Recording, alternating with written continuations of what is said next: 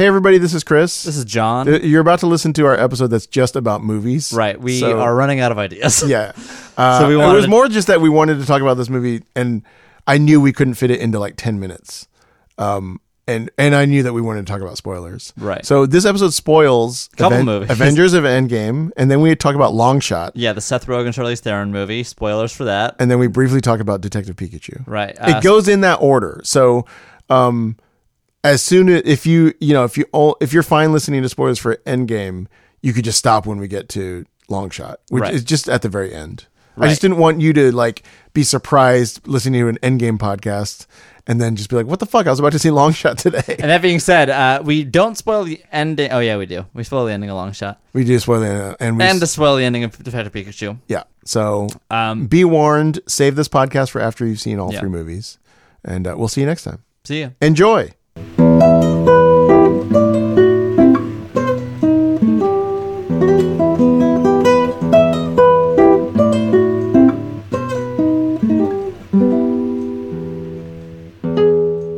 It's The Setup. I'm Chris Grace. I'm John Accardo. And this is a podcast that basically talks about either comedy or magic. And now we're going to talk about something that is neither. But has or comedy. Has or comedy. both. Yeah, both, really. Yeah. It has a lot of laughs. Actually, Avengers Endgame does have a lot of jokes and fun laughs in it. I should. So we're basically we wanted to talk about Avengers, probably one of the biggest cultural phenomenons of the all time, if not just the decade. It's probably going. Is it going to catch Titanic? It will catch Titanic. I don't know if it will catch domestic gross for Avatar. No. Sorry, Avatar. It will catch global. I think it's office. only behind Avatar. Right, but domestically, I don't know that it will catch the new Star Wars, the first of the three, the new ones. Domestically is still like which one? The first one with the lady from a couple years ago.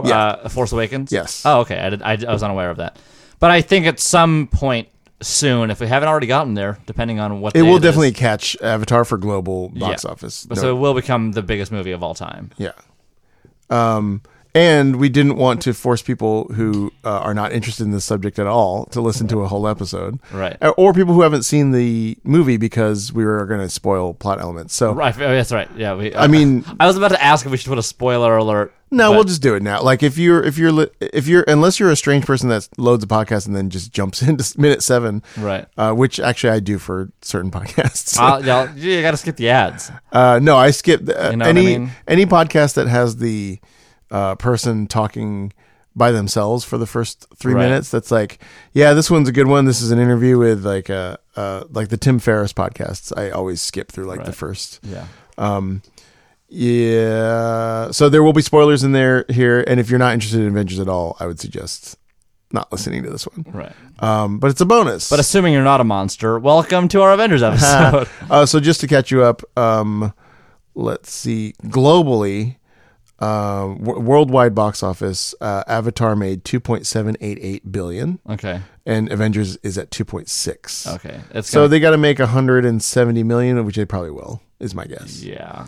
Globally, that seems to be pretty. And that does that include? Does that number? When do they cap that number? When the movie leaves theaters? Probably. And Avengers is probably going to be in the theaters for like another 2 months. Even just a month, it could do that. However, domestically, Star Wars: The Force Awakens made $936 million. And the first time I saw that, it was not domestically. I was in Singapore when I first saw it. Oh, interesting. Yeah. So you didn't help this record. Well, I saw it again when I got back. Oh, okay. And Avengers has made 770. So that's quite a bit more to make. How much? 770 versus 936. Oh, wow. So that would have to be 166 million more domestically, which is, let's look at our weekends. I don't think very unlikely. Yeah, because it made that in its first weekend. It beat that in the first weekend and didn't in the second weekend. And it's it always goes down. That's fascinating. So it won't be the most popular American movie of all time. So we might as well just delete this episode. Yeah. All right. Well, let's talk about Star Wars then. Yeah. So the you have seen all 22 Marvel movies. 21 of them I saw in theaters. I missed one in theaters. Which was the one again? Ant-Man and the Wasp. Oh, okay. It came out in July 2018. I was pretty much out of the town for the entirety of that month. Yeah. Between going back east to visit family, going back east for a funeral, being in Korea for FISM, getting sick. It just kind of came and went. I like Ant-Man, but I'm not insane about it. I wasn't crazy about seeing the sequel, so it just kind of wasn't a huge priority. And then when it didn't happen, it just didn't happen. I did eventually see it and enjoyed it. This Endgame actually made me feel like I should maybe watch at least Ant-Man. Have you seen Ant-Man and the Wasp? No, I haven't seen either one. Well, yeah, does it connect to how he ends up where he ends up? Yeah. Okay. That's where the last spoiler for Ant-Man and the Wasp as well.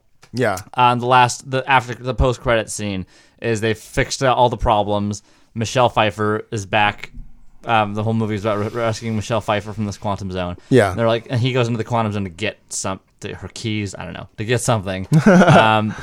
They don't really explain that. And when he goes into the quantum zone, that's the moment he goes into the quantum zone, that's when the snap happens. And then Michael Douglas, Michelle Pfeiffer, and I can't remember that actress's name, but the woman who plays Hope, Van Dyne, all disappear, and then he's stuck there. Is Marissa Tomei in the Spider-Man movies? Yes. Okay, because at the end of Endgame, a lot of people showed up, and I was like, they're in these movies? Right. Okay. Interestingly... Yeah, Marissa Tomei plays Aunt May. Does she really? Yeah, she plays hot Aunt May. Aunt Tomei. Right. At the end of our last episode, you said, like, what do you think is going to happen in Endgame? What's funny is I did not think you were going to like the movie because I asked, not only did I ask what you think was going to happen, I asked what you expected and like what your expectations were. And you were like, I hope they don't reverse everything. I hope that they don't do some bullshit time travel. And I went, uh-oh. You can hear it in the negative space. I listened to that episode. Yeah. You can hear it in the negative space of my voice where I go, oh boy, all of those things happen. Well, I actually did enjoy the movie, even though they pretty much did exactly plot-wise what I just thought was the most. I mean, let me ask you this: did you really think they weren't gonna save Black Panther and Spider-Man? Did you really think they were gonna let those? No, actually, but I actually thought in the process of doing it that they would experience more loss than they did. Right, I heard a theory once. As soon as Infinity War came out, there was this theory because all of the people. I think it makes a little more sense that all of the original 6 Avengers all survived the snap because it's kind of their story and they have to sort of finish it out, and this is what it's all been building to. I think that makes it a little bit more sense, and I think that's what I've heard the directors say. But there was this theory that all of the people that got snapped away had future movie deals, and none of the people that survived did, at least at the time. So the idea was that maybe all 6 of them would have to, basically trade their lives to bring back the ones that had gone away or something like that, like, through the magic of the Soul Stone or whatever. Yeah. Which would have been interesting. Well, I guess but there was real loss to bring everyone back. There were some. I mean, I guess the thing that I enjoyed the movie. I think that it's not going to Before we pick it apart, what did you like about it? The costumes? No. I actually thought general consensus I haven't paid attention to. Are people liking the first, second, or third acts the most? That's interesting. Because of spoilers, I haven't seen many people go into the acts they like. Well, I think the beginning of it's very interesting. It's funny. Actually, the first time I saw the movie, I hated the beginning of it. Yeah. And it was during the beginning that I thought, I'm not going to like this movie. Oh, wait. What do you mean the beginning? I mean, it starts with Hawkeye. Oh, yes. Oh, I love that. Yeah. I was, and then of course they thought the moment you see Hawkeye and his family, you go, well, fuck. Yeah. Here they go. And then, I loved all the way through the 5 years later part. Mm-hmm. And then what I think of as being like the middle, even though it probably isn't, was when they're assembling everybody and then like... I consider the first act until they've gotten them all together, and I consider the second act the time travel, and the third act the fight with Thanos. Then the time travel part was... I liked it. I think I was a little distracted a lot of times thinking like, am I watching old footage or new footage? I love the second act. That might be my favorite because the second act is like so fan servicey. I think it's so fan servicey, but also, I mean, it like also good for the plot. It was like it wasn't fan service for like the sake of fan service. It also really told the story well. Yeah, you had like to get the stones, you have to go to where they were, and that's where we saw this shit happen. Right. So like.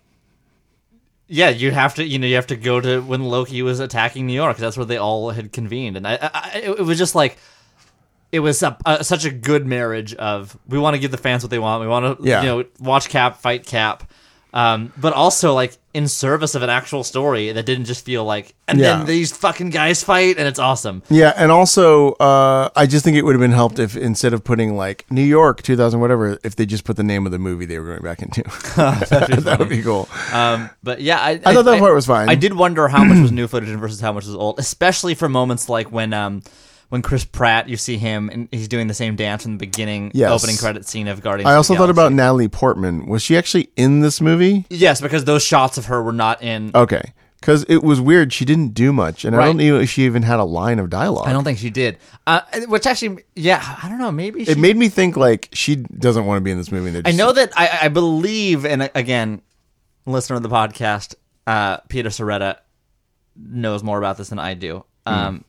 And he's a super cool. And he does. By the way, he's like a film expert, right? Yes. So probably a lot of my reservations. He was at the world premiere, and I assume he liked. Hero. I assume he liked the movie. He did, yeah. So probably a lot of things I say are going to be like seem like a moron talking about this film. Well, I've heard that Natalie Portman left those movies on not great terms with Marvel Studios. Right. I heard that it was not a perfect leave. I don't know the details why, but I know she was at the premiere. Oh, well, like the part where she like gets out of bed and then like Rocky Raccoon sneaks up on her. Yeah, that felt like an outtake from like just the way she walked off screen. Just felt like, oh, this was a shot we didn't use from the last one, and we're just gonna put him into it. Yeah. Or I guess put it this way: if you came back to the franchise after a long break, I would want like at least a couple funny lines or something, or like an acting moment or something. Like she felt like background almost, right? Which was an interesting way, almost Game of Thronesian in the way that it's like these characters don't have like plot armor. Yeah, I mean, I know that a lot of them do, but like, there's not like Natalie Portman. She's got to have a big fucking. Robert Redford. They don't have like story armor, right? Yeah, but like Robert Redford is on that shot. That is in that movie for a minute at most, and that is Robert Redford's last on-screen appearance. Right, because he retired after The Old Man and the Gun. Well, that's what I was when he came on screen. I was like, I thought you were retired, dude. Well, they filmed this. They filmed this movie in 2017. Oh, with Infinity War. Yes, they filmed them together, both of which were filmed in 2017. So this has been done for 2 years. And so, like, Robert Redford had filmed that probably before he filmed The Old Man and the Gun. Yeah. Great movie, by the way. Have you ever seen Old Man and the Gun? I have not. Very good. He's a fucking great actor. He should have been nominated for an Oscar, I thought, for that movie. His performance is so subtle. I loved it. Anyway. He's got plenty. How many Oscars does he have? He has a couple. Right? He probably only has like 2, is my guess. I'll look it up. Which is more than most people. Right. So wait, what else do I like about the movie? So I thought that I actually think it's a tremendous achievement to have woven together all of the elements that they had to do. And it was incredible. I mean, I think I had talked on the podcast before about how like emotionally moved I was by that movie. Yes. And that was the only movie that made me cry again the next day. I was on the way to the airport to pick up Shoot, and I pictured the ending scene with Captain America dancing with Peggy, and it made me tear up in my car. Huh. And I think, so one thing is like, a couple of things. One, I don't know that I've ever felt that connected to a story before. Mm-hmm. I came to Star Wars 20 years late, I came to Game of Thrones a couple years late, but like I saw Iron Man in theaters. I when I was in 8th grade, these movies basically scored my high school and college life. Right. So there's a lot of like adolescence and development and coming of age that sort of happened with these movies as sort of a cultural current. Yeah. So I think that's part of it, is that they've always been very constant in my life over the last 11 years. Yeah. As silly as that may sound, but it is what it is. Yeah. Another thing is that I think one of the reasons it just surprised me, and that's why it lasted emotionally for me, was because I didn't realize that I thought I was going to get an end to like, oh, Thanos snapped, we got to fix it. I didn't realize I was going to be getting an ending to 11 years of stories. Uh-huh. I didn't realize I was going to be getting an ending to the Captain America story, other than him dying a heroic death. They're basically ending the first phase of Avengers. Right.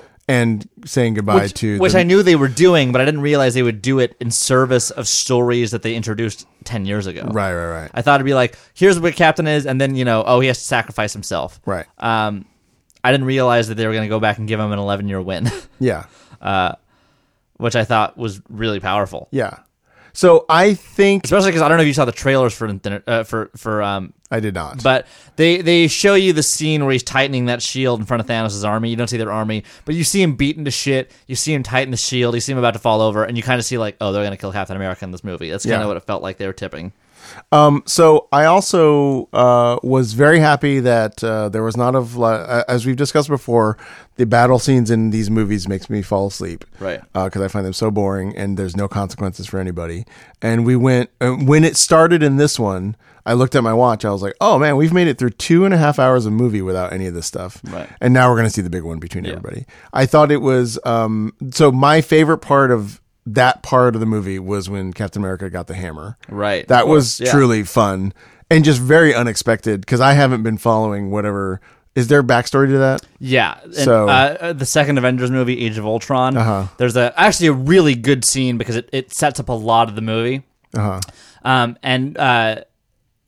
Very woven narrative, but they're all they have this party after they do a mission, and a bunch of people are there, and there's a lot of just kind of bits. And then what happens is they all leave, and it's just the 6 Avengers and Kobe Smulders as Maria Hill are like sitting there, and the hammer's on the table, and then they all joke about the hammer, so they all take turns trying to lift up the hammer, and they all kind of do it in their own ways. Like Tony does it arrogantly, but then he gets his technology to try to do it for him, and then Rhodey tries to help him. And so they all kind of do it in character, and then the last one to try is Captain America, and it just moves like a tenth of an inch. But you can see it, and then you can see Thor like freak out as if he's about to like, oh my god, he's gonna do it. But it doesn't, and then he goes, oh, I can do it. So one theory is that he could tell he could lift it and just decided not to because he didn't want to like hurt Thor's feelings, kind of. Yeah. And it was also like it wasn't the right time, and then when he needed it, he so then why did Thor say I knew it when he? Because he could tell that like because he reacts to it when he watches it happen, and his eyes widen, and so that's why at the so this is not our first time, but even then, I mean, he's also like the leader, you know, the sort of the moral compass, and I think you could also say that I knew it was just because he knew what like a heroic person he was. Well, that was fun because it was like. Without knowing the backstory, I was like, it's just cool to see a mashup of like 2 heroes together. Right. And so that's cool. Also that it rewards you for knowing the backstory. Right. And that's what I thought this movie did incredibly well was there were a lot of things that you got rewarded for if you knew the backstory. But if you didn't know the backstory, still worked. Yeah. My dad liked this movie a lot. My dad also cried. He didn't, I mean, he's seen probably a third of them, maybe a little less than half. Yeah. Usually just like eventually he lost track and stopped caring and didn't want to go, and you know, for the same reasons you don't really like them. Yeah. Exact same thing. That falls asleep in the third act fight. Yeah. And then it would just be me and my mom. And but he understood this was a really big one. He didn't see Infinity War even. Yeah. But he really liked this and thought it worked. And then we talked about seeing it again. He didn't see Infinity War and just started just cold open of like Hawkeye like family getting taken away. Right. It's like, what is this movie about? Right. And we gave him the gist. Yeah. So I thought this movie did a lot of things that like, oh, you know, when Tony Stark snaps his fingers and goes, I am Iron Man, that works by itself. It works better if you know that was the last line of the first Iron Man movie. Oh. You know, in the first Iron Man movie, the first time you hear that people come up with a nickname, and then at the last, he's about to like read a press release about how it's not him, and he can go on, so he can go on with his life. But then he just decides to publicly go, "I am Iron Man," and that's the last line of the movie. Yeah. So like you're rewarded for knowing that if you know it, but it still works if you don't. Yeah. So it still like includes the people that haven't seen all of them. Which it kind of had to. I mean, 11 years, you can't expect everyone's seen that. Yeah, for sure. And I did think a lot about like, oh, okay, what is the... When I saw Iron Man, I was 14 years old. It was in 2008. And I was finishing up 8th grade. I was at an age where I was old enough to see, love, and appreciate that movie and then follow it where it was going to go, right? I started thinking, like, the people that are now that exact age, the 14-year-olds now in 8th grade who went to go see Endgame, like, I'm curious to know what this experience was, because they couldn't have tracked these movies. Right. When Iron Man came out, they would have been 3 years old. I bet it's similar to you watching Star Wars. But Star Wars was only 3 movies for you to catch up on. Yeah. You know? Well, wait. Oh, so when you were entering Star Wars, you were talking about Phantom Menace is when you were entering? When I entered Star Wars, before those... or around the same time. But I saw Phantom Menace and Attack of the Clones in theater. Clone Wars, Attack of the Clones. I don't even remember the name of the second movie. Attack of the Clones and then Revenge of the Sith. And the third one was Revenge of the Sith. Cloney Clones. Yes, Cloney Clones, starring George Clooney. I saw all three of those in theaters, and I remember. Granted, I was 5 when Phantom Menace came out. That was in '99. Oh my god! So you love Jar Jar? No, even then, I was like, "This seems derivative." But, yeah. I remember at least. I mean, 5 is really young. I was like 9 and 11 when the other two came out. Never forget. I heard it as soon as I said it. But I think that I remember knowing what was going on. I don't feel like what is this? I do think Endgame benefits greatly from being contemporaneous with Game of Thrones, which is ending horribly, and also Star Wars, which did not come back in a way that people loved. And the new ones are people are very conflicted about the new ones, but Phantom Menace was just like whatever. That trilogy people hate, and people are conflicted about the new ones. There's a legacy now of big pop culture stories not being executed very well near the end. Right. Lost is one. Battlestar is terrible. Haven't ever watched either of those. I know how Lost ends, though. No one could hide that. Sopranos? I love Sopranos. Sopranos is, no, people hate it. Culturally, people hate that ending. Yes, but I love The Sopranos too. But people, I think that one's different because I feel like it's hard to. Yeah, I guess people do hate that one. Those people are dumb. That ending, that's the best ending for anything except for like Newhart or whatever. Is Newhart the one with the snow globe? No, that's St. Elsewhere. That's also, very good. But that's also Bob Newhart, right? No. St. Elsewhere is St. Elsewhere is always confused. St. Elsewhere is a 1-hour drama just about a hospital, and then it turns out at the end that the entire show is in the mind of an autistic child, and he has a snow globe that has St. Elsewhere Hospital like inside of it, and his dad is who was the like chief surgeon, is like a blue collar like metal worker. Jesus Christ, it's so cool. That's sad. No, Bob Newhart is the one where it ends. In a dream, he wakes up from a dream and he's in bed with his wife from his first sitcom. That's right. So the whole sitcom is a dream that he was having from the first, which is great. Malcolm in the Middle did a similar thing with Breaking Bad. Oh, did they? They made a parody like scene with Bryan Cranston and Jane. Do you know her last name? Kasmerick. Yeah. Wait, was Breaking Bad and Malcolm in the Middle on at the same time? No. They were several years apart. But they came back and shot a scene. Oh, okay. With him and Jane Kasmerick. Do you know she used to be married to Bradley Whitford? Is she not anymore? No, I believe they got divorced. Because I looked him up to see how old he was. Because he always seems to age different. Like he looks the same in Cabin in the Woods as he did in West Wing, but then 2 years later he's in Get Out and he looks 10 years older. So I'm like, how fucking old is this guy? He's unrecognizable and transparent. Like the whole episode, I was like, who is that? And it was Bradley Whitford. I've never watched Transparent. And he's in a new show called Perfect Harmony. Yes, doesn't look great. Doesn't look great. I auditioned for it. Would have been great if I was in it. Yeah, that would have been fantastic. So, what were we talking about? I was looking at how old he was, and it said he was married to Jane Kasmerick, and they got divorced like 5 years ago. Okay. So, anyway, I think Avengers has benefited from we're a little bit fucking it up. Well, we're kind of expecting them to not be that great. Like you want it to be, but you also wouldn't be surprised if these movies weren't that great when they ended. So. I think that this movie is going to not be better the more I think about it. Right. I think it's impossible. But not from a plot hole point of view. It having to do with the thing that I posted on Facebook the other day. It was like, I read a review. So I'm on Letterboxd, which is a really fun app if you want. You should get Letterboxd if you... What is it? It's just it's keeping a little diary of the movies you've watched. Oh, yeah. Rating them. And then you get to see what other people's reviews of them are. And there's some very good, interesting reviews. I mean, you can assemble who you follow, right?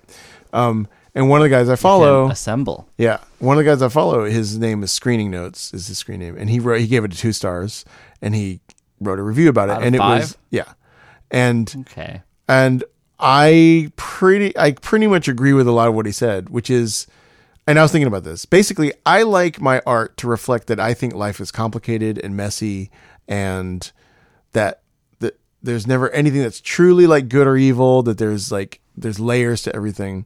And I think they kind of missed, an opportunity to examine that in an interesting way. I think they might have still been able to do a lot of the superhero storytelling, but the snap that Iron Man does to bring everybody back, I think in this movie is generally presented as a pretty universally good thing. Yes. Is that right? Yes. I don't think that's actually, I think it would have been more interesting if it was a little more gray, because there are so many consequences about bringing people back after 5 years that I think would be super interesting to explore. And I know people are saying like maybe they're going to in these other movies coming up, although I'm curious to see in the Spider-Man movie, how Spider-Man Far From Home, how they're going to explore like, was my entire high school class snapped away in their back or what? Well, to that point, and I know I'll let you get into this thing about that ending, but Spider-Man Far From Home, I believe, has officially been announced that is actually the finale of Phase 3 of the Marvel movies, not Endgame.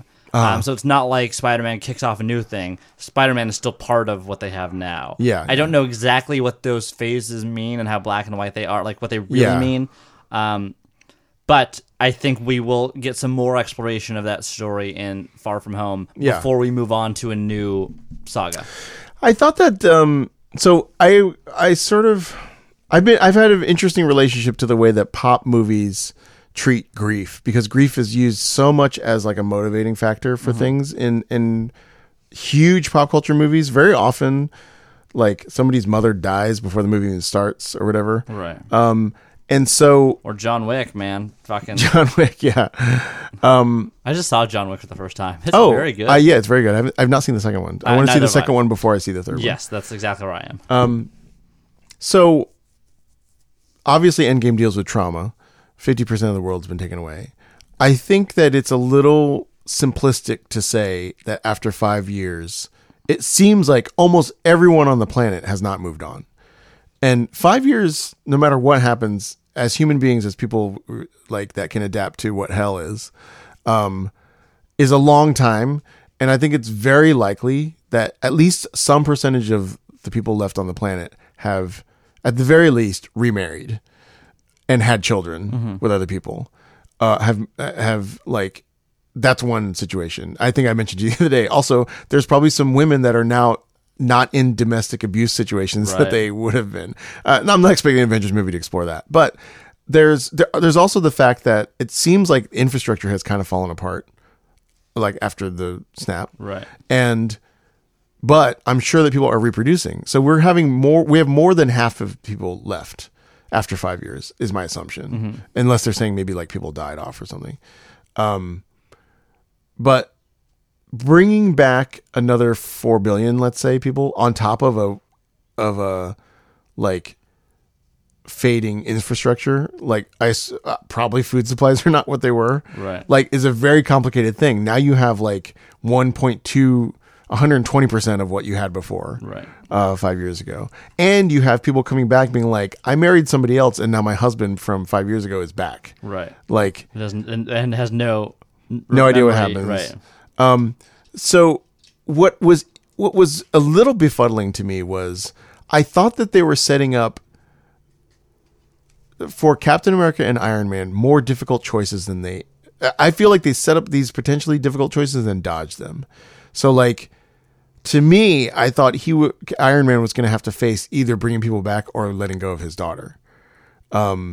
Because she was she born after the snap? Yes. So she's part of the 5 years later. It seemed weird to like set up this whole thing and then be like, well, he can kind of have his cake and eat it too. Like they get it back and the daughter gets to live. Right. And with Captain America, I thought he was going to face a difficult choice of like, do I continue doing what I do, or do I stay back in time and like be happy? And for him too, they were kind of like, yeah, you get to do both. And I think they were emotionally satisfying, but they were both a little more simple than I would want a story to tell. And I don't necessarily need a superhero story to explore those things, but I feel like if you bring them up as fodder for like motivations for characters, then I start to go like, well, that's not as complex as it really would have been if you had brought it up.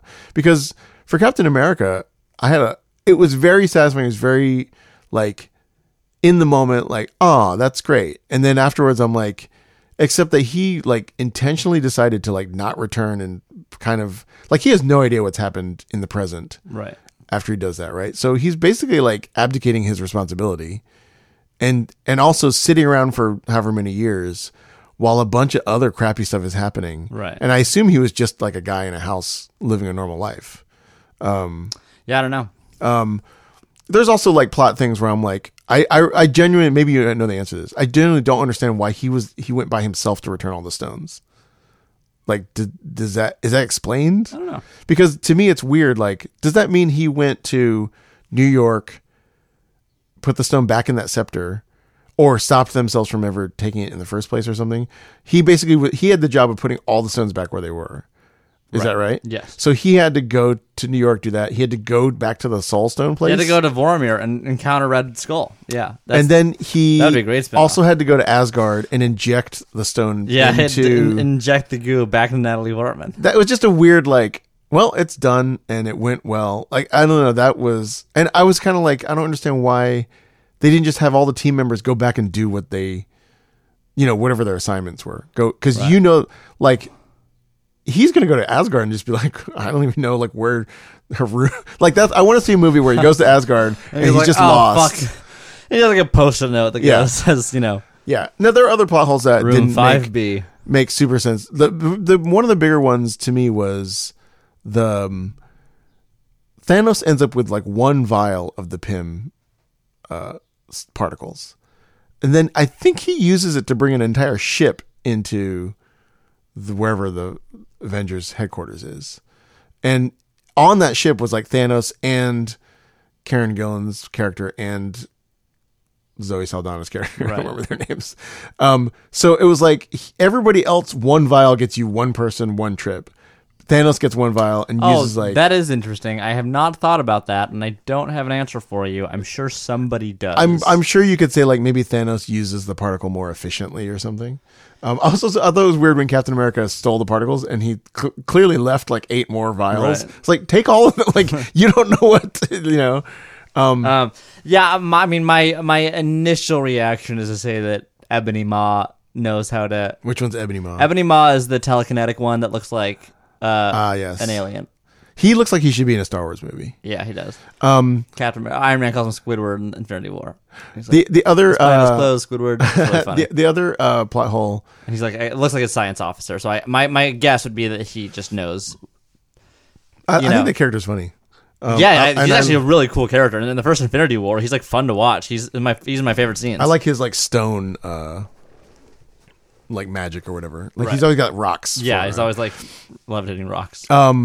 And the other thing that that annoyed me, or just I was just like, was like at the beginning of that big battle, like there's like everyone shows up. Yeah. And then after everyone has shown up, Captain America says, "Avengers assemble." I know, they're already assembled. I know. I was just like, I kind of wish they had a better phrase for them, because to me, assemble does not mean that you attack the other enemy. Assemble is like, let's get together, except they're like, we already got together. And I don't care. It's very stupid. But like someone actually on my Facebook was like arguing with me about that. I was like, no, the word assemble has a meaning. Right. And like, they didn't do it. So anyway, I just thought it was... But I mean, it did give me a nerd boner. Yeah, exactly. Which I was fine with. That's why I paid to see the movie. Yes. Kevin Smith made a good point on when he was reviewing this movie. He did like an hour and 10-minute review of it on his Fat Man Beyond podcast. And I really like Kevin Smith. I love his weird fucking movies, and I love him. I think he's a cool guy. Anyway, so he was talking about this, and he made a good point. He goes, once you start franchising something, you're in the fan service business. Make that our story as artistic and interesting as possible. Tell it as creatively as possible. But if fans tell you they want more of the characters, you're in the fan service business. It is your job to make your audience happy with the characters they've asked about, for more of. Yeah. So it's your responsibility that before your artistic vision as a creator comes your audience, because they're the ones that want more of this. Yeah, I guess so. But also, I don't think that means that you have to like.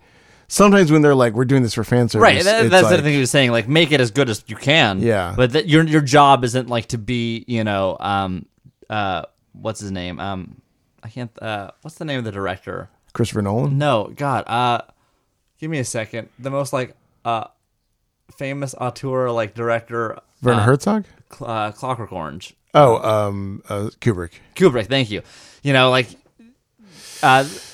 you know what? I don't disagree with him. However, I'm very wary of when people express philosophies that validate their own approach to an art form. Sure. Which is like, he's not Kubrick. He will never be Kubrick. Right. So for him to be he like, loves giving fan service. Right. I know in the new Jay and Silent Bob movies, he even tagged that like, if you like the movies I've done, Jay and Silent Bob's all going to be like fan service of like, if you saw this movie, you'll recognize this person or whatever. Yes, but if we asked like everybody who cares about film if they could like use a Power Stone and get rid of all the films of Kevin Smith versus all the films of Stanley Kubrick, right? I would vote to get rid of Kevin Smith's movies. So like I'm sure Kubrick also feels like, well, you shouldn't do fan service, like right. So I'm always a little bit wary of like. Even when I talk about my own work, about like, am I just like bolstering my own, making a case for the compromises that I have made in my own work and holding them up as virtues.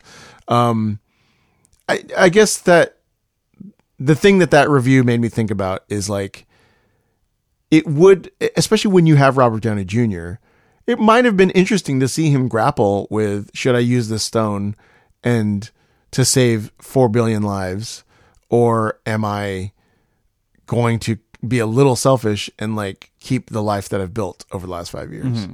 That at least would have been an interesting thing to see him think about. What's interesting about that is I think we're kind of given that in a slightly different way. Mm-hmm. I think it's implied to us because when Doctor Strange comes back, we know that Doctor Strange saw this exact situation play out. Yeah. Of the 14 million that he sees, right? And then the only scene they have together is Tony flies up to him during that fight and goes, "Tell me this is the one." And he goes, "If I tell you what's going to happen, it won't happen." And I think what I interpret that to mean is if he goes, "If I tell you that it's your job to sacrifice yourself, you're going to have that conversation and then you won't do it." Uh-huh. You will take that opportunity. It has to be sort of a split-second thing. It has to be like a last moment. Otherwise, you will reconsider and you will go, "Oh, I don't know." Yeah. And you won't want to do it. You won't take the opportunity. And then because you don't take that opportunity, then we lose again. Yeah. I think we're kind of given that idea peripherally through the knowledge of Doctor Strange, and less than like a Tony being like, what do I do? Yeah. I guess that like, I felt like they got to the end of that movie and hadn't really given that much up. That they hadn't really sacrificed that much. Mm-hmm. And I'm also aware of the fact that Robert Downey Jr. is just tired of being in the movies. Right. So I think that lessens my like, he's dead, which is exactly what he wanted to like kind of wrap up being in these movies. Mm-hmm. Like, I don't know why his death didn't feel particularly like, whatever. It's also like, I don't like watching Gwyneth Paltrow act. So that hurt that moment. I wanted her to like, at the end, go up to him and suggest like a pumice stone from Goop. Right, I was gonna say that too. You know, subscribe to Goop. Like when she was, I was like, oh yeah, she's in these movies, and I was like, ugh. So I know I'll make one last point from this guy's review that stuck with me was that the Avengers used the Power Stones. Is that what they're called? Power Stones? Infinity Stones. Infinity Stones. To get back to restore normalcy, like. That and he was actually like, they didn't even think about using the stones to make the world like better than it was. They just returned it to like what it was. Right. And one line in the review that was funny was like, they realized that the world's not good for most people, right? Like as currently constructed. Right. Like there's a lot of things you could use the Infinity Stones to like help with, as opposed to just like plopping everybody back into the same, not even the same, like the same plus 5 years of decay. Mm-hmm. It was just like a window into like, oh, there could have been a lot of interesting things. And that I think why he ended up giving the movie 2 stars was he was disappointed that the movie does a little bit function as like a giant reset so we can keep making movies. Mm-hmm. In the way that like a lot of Simpsons episodes feel like. There was a time when I was watching Simpsons where I was like, this is a truly edgy, decadent, not decadent, but like transgressive show. Right. And then I was like, wait a minute, they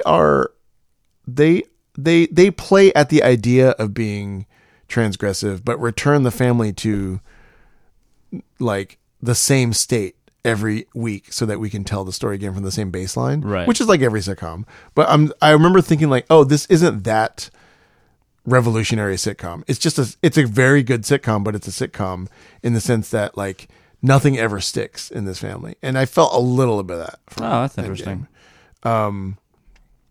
But I think it's a good, like, I guess I'll watch the Spider-Man movies. I wonder if it's a good end cap to like the dominance of this genre in general.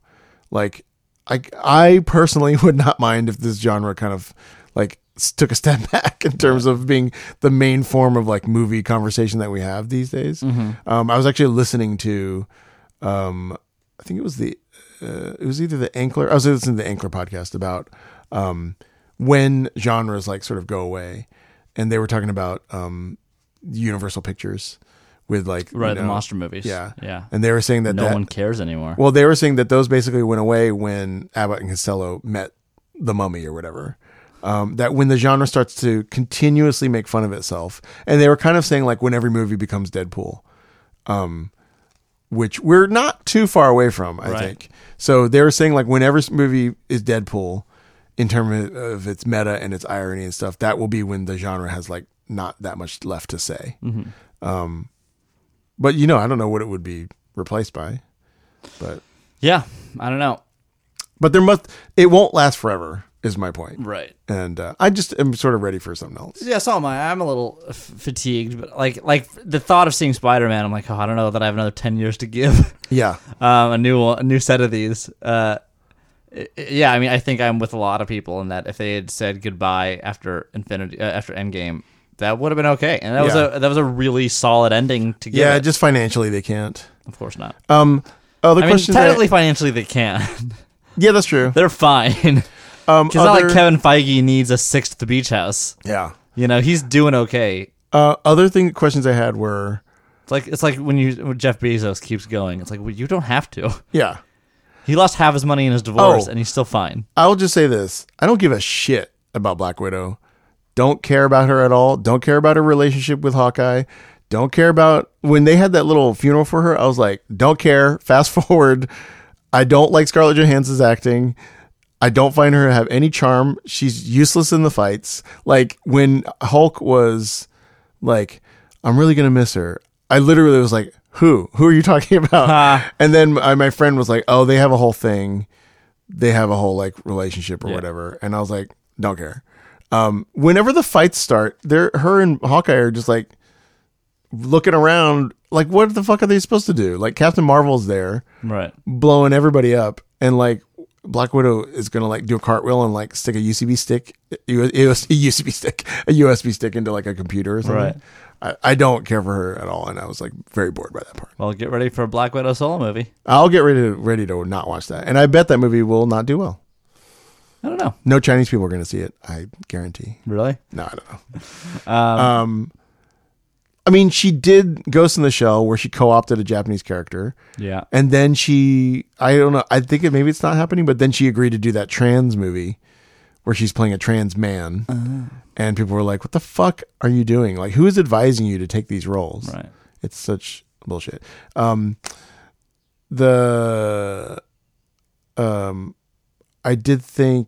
thought it was funny when Hawkeye's wife called him, just because I was like, oh, she's still got her cell phone, right? Which is cool. I could believe it as like, I've had situations like that where I left someone on my cell phone playing for longer than they should have, so I guess that makes sense. But anyway, I think overall it was good. Are you gonna go see it again? Probably. I'd like to. I don't know if I'm going to. Because more stuff is coming out, Yeah, that's true. What I had said before was I would like to see it in 3D, maybe. Yeah. Or like real XD, whatever that thing is. Right. Just to see I haven't seen a movie like that in maybe 4 or 5 years because I never enjoy it that much. And but I figure now that my experience of like, oh, how am I going to like this movie isn't riding on seeing, isn't riding on this experience, I can go check it out in 3D. I can, cough up $16 to go see, maybe they do something kind of cool. Maybe it is sort of worth it. Yeah. Maybe it does add something to it visually. That would be fun. Without the risk of like, now I'm not going to like this movie again. Right. Now I'm not going to like this movie anymore. By the way, I'm almost none of those plot holes I really care about in terms of like, we also saw Longshot this week. Right. Which is a lot of fun. But that has major plot holes in it. probably. that are. Have you seen it? Yeah, I have. Okay, so I really liked it. I'll just point out for Longshot. This will be spoilers for Longshot. Spoilers for Seth Rogen and Charlize Theron. There's two gigantic things in it that I was like. I mean, I think the setup is a little problematic to begin with because it's like the most beautiful woman in the world who is adjacent to being the president of the United States. Right. And a guy that's just a funny writer. And it's like, it's just a very, like, it's a trope that we've seen a lot. Sure. Of like, this guy's so funny that he like won over like the most amazing woman in the world. And you know, it's funny, I would agree with you, but they have really good chemistry. They do have good chemistry. And I think it's a real tribute to Charlize Theron that she makes it convincing that she would fall for him. Not that you wouldn't. I bought it. One thing is that a friend of mine was like, well, that does happen in real life, which it does. There's lots of like. But we never get the opposite story. We never get the opposite story. But also in real life, it's rarer that there is such a power dynamic favoring the woman that it still happens that way. Right. So it happens a lot in real life when it's like the old guy who is the judge on like X Factor or whatever, who's like a record executive, is like married to like Mandy Moore or whatever, or dating Mandy Moore. Yes? Or not Mandy Moore, Catherine McPhee. One of them is dating like a very much older dude. Don't know Anyway, who that is. Either of those people are. Not Mandy Moore. Is Catherine McPhee I think the waitress right now? It might be. Oh, it's Catherine McPhee, I think. She's dating somebody that's like super old. But she's an actress. She's doing Yes. Waitress or Yeah. has done Waitress. And American Idol star. Oh, okay. Did not know that. So that was one thing. And so the sex scene is really, really questionable in Longshot. I don't even remember the sex scene. They both come in like 10 seconds. Oh, right. And the woman comes in like 10 seconds. Oh, right. And I read up on this. Charlize Theron insisted that it was possible. So it's to that end, I'm like, no big deal. She's a producer on the movie. Oh, cool. She's playing it herself. If she thinks it's okay, and she thinks she basically said like it happens occasionally for women that they do come that fast. Mm-hmm. I think in the context of our current like world, that presenting as it comes off very much as like a teen male fantasy that you penetrate a woman for 10 seconds and she has an orgasm, right? Which 99.999% of the time does not happen. That happens to me. And I say this, right? Yeah, Zing. It's happened. Put it this way: it's never not happened when I penetrated a woman. All right. And then the other gigantic plot hole for me was that like there is no way. There were times that she was not as politically savvy as she would be. Mm-hmm. First of all, she shouldn't be surprised that people might have a problem with her publicly dating Seth Rogen's character. Right. She might have her own opinions about it, but it shouldn't come as a shock that her assistant is like presenting her. June Diane Raphael, she's so good in that movie. Very good. Really funny in that movie. But you know what I mean? Like, it shouldn't be here like, why are you bringing this to me? It's like, you're a public figure. You have been for quite a long time. Mm-hmm. There's no doubt that you have used polls like this before. In fact, she had known about the poll between her and Alexander Skarsgård was like positive that people liked seeing them together. And then the other thing was just that there's no fucking way she would be out in public doing drugs. Like, that's just insane. Yeah. That. So there were things like that where I thought this movie, I think, would have been more enjoyable if it was Kristen Wiig, because I would have, there was something in my mind that would have clicked over and been like, oh, this is just a ridiculous situation where Kristen Wiig's high dancing, right, and I'll just accept it. It's fine. Like the last speech she gives where she like goes so deep into like what Seth Rogen did. Oh, right. I think would be easier for me to take comedically if it was coming from Kristen Wiig, because I could see her just saying those words in a much like in a, and I don't know that's Charlize Theron's fault. It's just something about it was like, oh, that's interesting. I'm not because there's something more realistic about the way Charlize Theron acts that makes me, there's a conflict between like, right, if a political candidate genuinely said this in public, you could not cut to, and now she wins. Like, right. That's insane. There's no way that would happen. Like 45% of the voters would be like, I don't want to see her saying jerk off, right, on, you know, as it's not very presidential. And they would be right to think that. They wouldn't be like misogynist to think that you don't want the president to say jerking off. Try not to be that guy who's like, well, like Trump. Well, yeah. Trump said, well, you know. Yeah. But I mean, and this probably is misogynist. I'm quite sure that enough voters would not want to see a woman saying jerk off. But especially at a campaign announcement speech. I wouldn't just never want to see a woman say, Pokemon go to the polls. That's why. Yeah, that's true. Oh, did you see Detective Pikachu? I did. It's fine. Yeah, it's exactly. We saw it as a time killer. It's fine because Ryan Reynolds is in it. Without Ryan Reynolds, that movie is nothing. Yeah.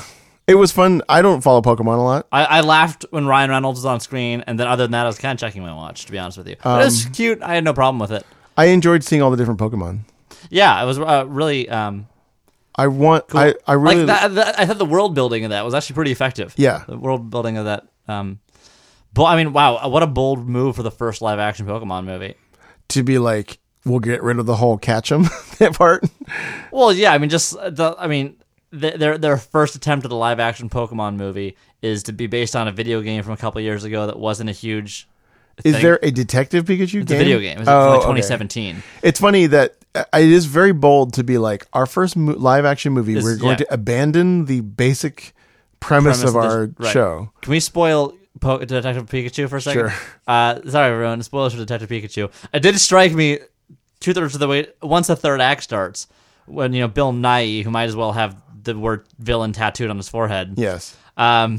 He does his evil plan, and I go, oh, so this is Get Out.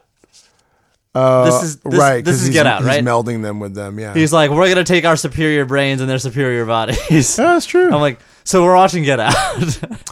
There were times during I was not anticipating that. There were times during Avengers that I was like, we're watching Back to the Future too. Which they referenced. I feel like they referenced to like protect themselves from the fact that they were doing the same plot. Okay, cool. We've talked for 50 minutes about these movies. Yeah. We should we'll put a little spoiler thing at the beginning for all three movies. Yeah. And then next episode, back to comedy and magic. Back to comedy and magic.